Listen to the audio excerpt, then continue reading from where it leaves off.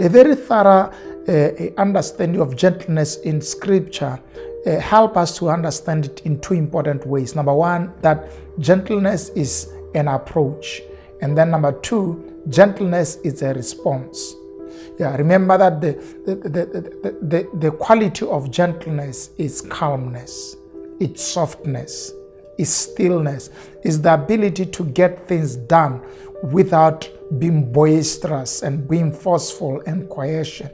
It's also the ability to respond to things that are done to you without being boisterous, with calmness, with quietness, with consideration.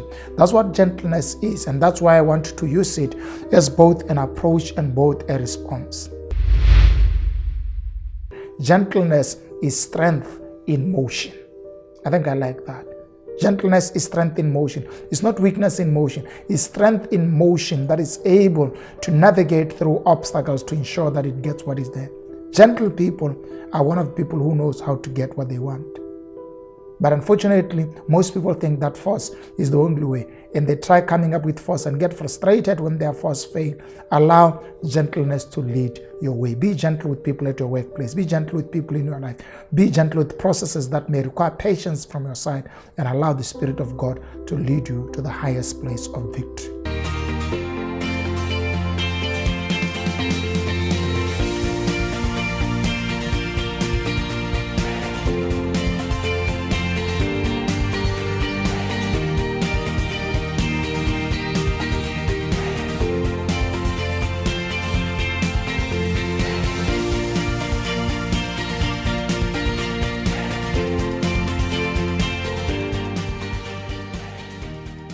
Hello and welcome to Expansion Revolution Nuggets. Thank you so much for joining in. It is always such a privilege to come to your house, your office, wherever you are, to empower you to live a victorious life in Christ and to drive towards your dreams by acquiring, basic competencies that can help you to be the best that God wants you to do.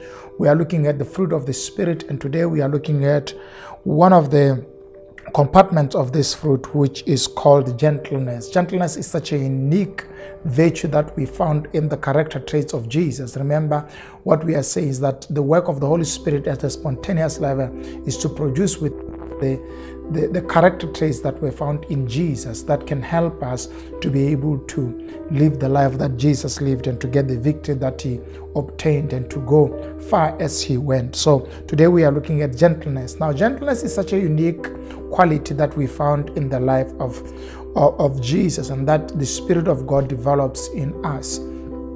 A very thorough understanding of gentleness in Scripture help us to understand it in two important ways. Number one, that gentleness is an approach, and then number two, gentleness is a response. Yeah, remember that the quality of gentleness is calmness, it's softness, it's stillness, it's the ability to get things done without being boisterous and being forceful and coercion. It's also the ability to respond to things that are done to you without being boisterous, with calmness, with quietness, with consideration. That's what gentleness is, and that's why I want to use it as both an approach and both a response. In this life, you're going to deal with situations that are going to require you to approach them with gentleness. It is not always true that force and aggression are always the only way we should get things done. Some of the projects that we need in our lives requires us to be gentle in order to get them done. And I know one of the things that we have learned, especially from secularism, is that the more aggressive you are, the more you get results. No, the spiritual way is that sometimes we need to apply wisdom to allow the Spirit of God to lead us to become gentle in our conversations, gentle in our approach, gentle in how we treat people in our lives, gentle in how we treat our partners, our spouse, and our children. Gentleness is a winning quality. Gentleness is not weakness. And I know some people sometimes confuse being gentle with lack of strength and being myopic and being, failing to project things into the future. No, so gentleness is a spiritual quality. It gives results because gentleness can soften hard hearts. So in your life, Allow the Spirit of God to create gentleness in your life. There are some things that you are not going to win by rigidity. Sometimes you need to be gentle. At your workplace, there are arguments that would never win. At your church, in your areas of life, dealing with your relatives, dealing with teams that you might be leading on, be led. It is not always advisable that we win arguments and that we show our rigidity and our intention to maintain a position. Sometimes the best way to win battles is to be gentle. When was the last time you were gentle? When was the last time you showed consideration to other people? When was the last time you treated people softly? When was the last time you used gentleness as a response to issues? I mean, people are intentional about irritating you and offending you and creating an offense, and you respond to them by being gentle. You are calm, you are not boisterous, you are not revengeful, you are simply gentle. And guess what that does to them? It makes them recognize that they are fighting a battle that you are not willing to engage on. I think part of the problem is that sometimes when we deal with issues, instead of being calm and being gentle, we also engage in the fight and we endanger ourselves and end up worse than where we are because we responded to battles that needed gentleness as a weapon rather than radicalism.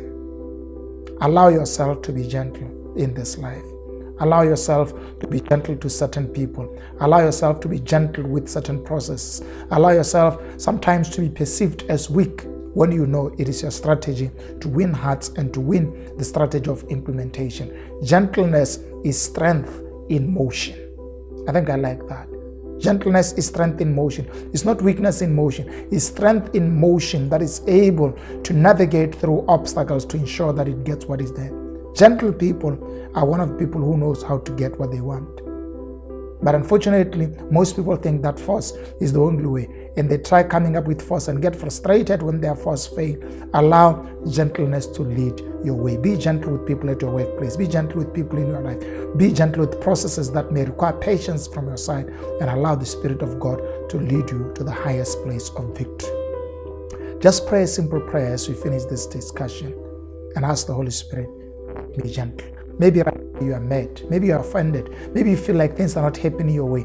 It is because you are preoccupied with the thinking that when things are happening your way, you have won.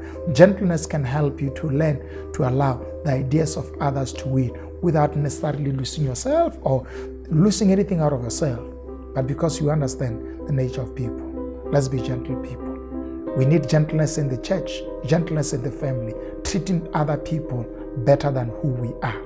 I think that's an aspect, again, of gentleness we need to develop.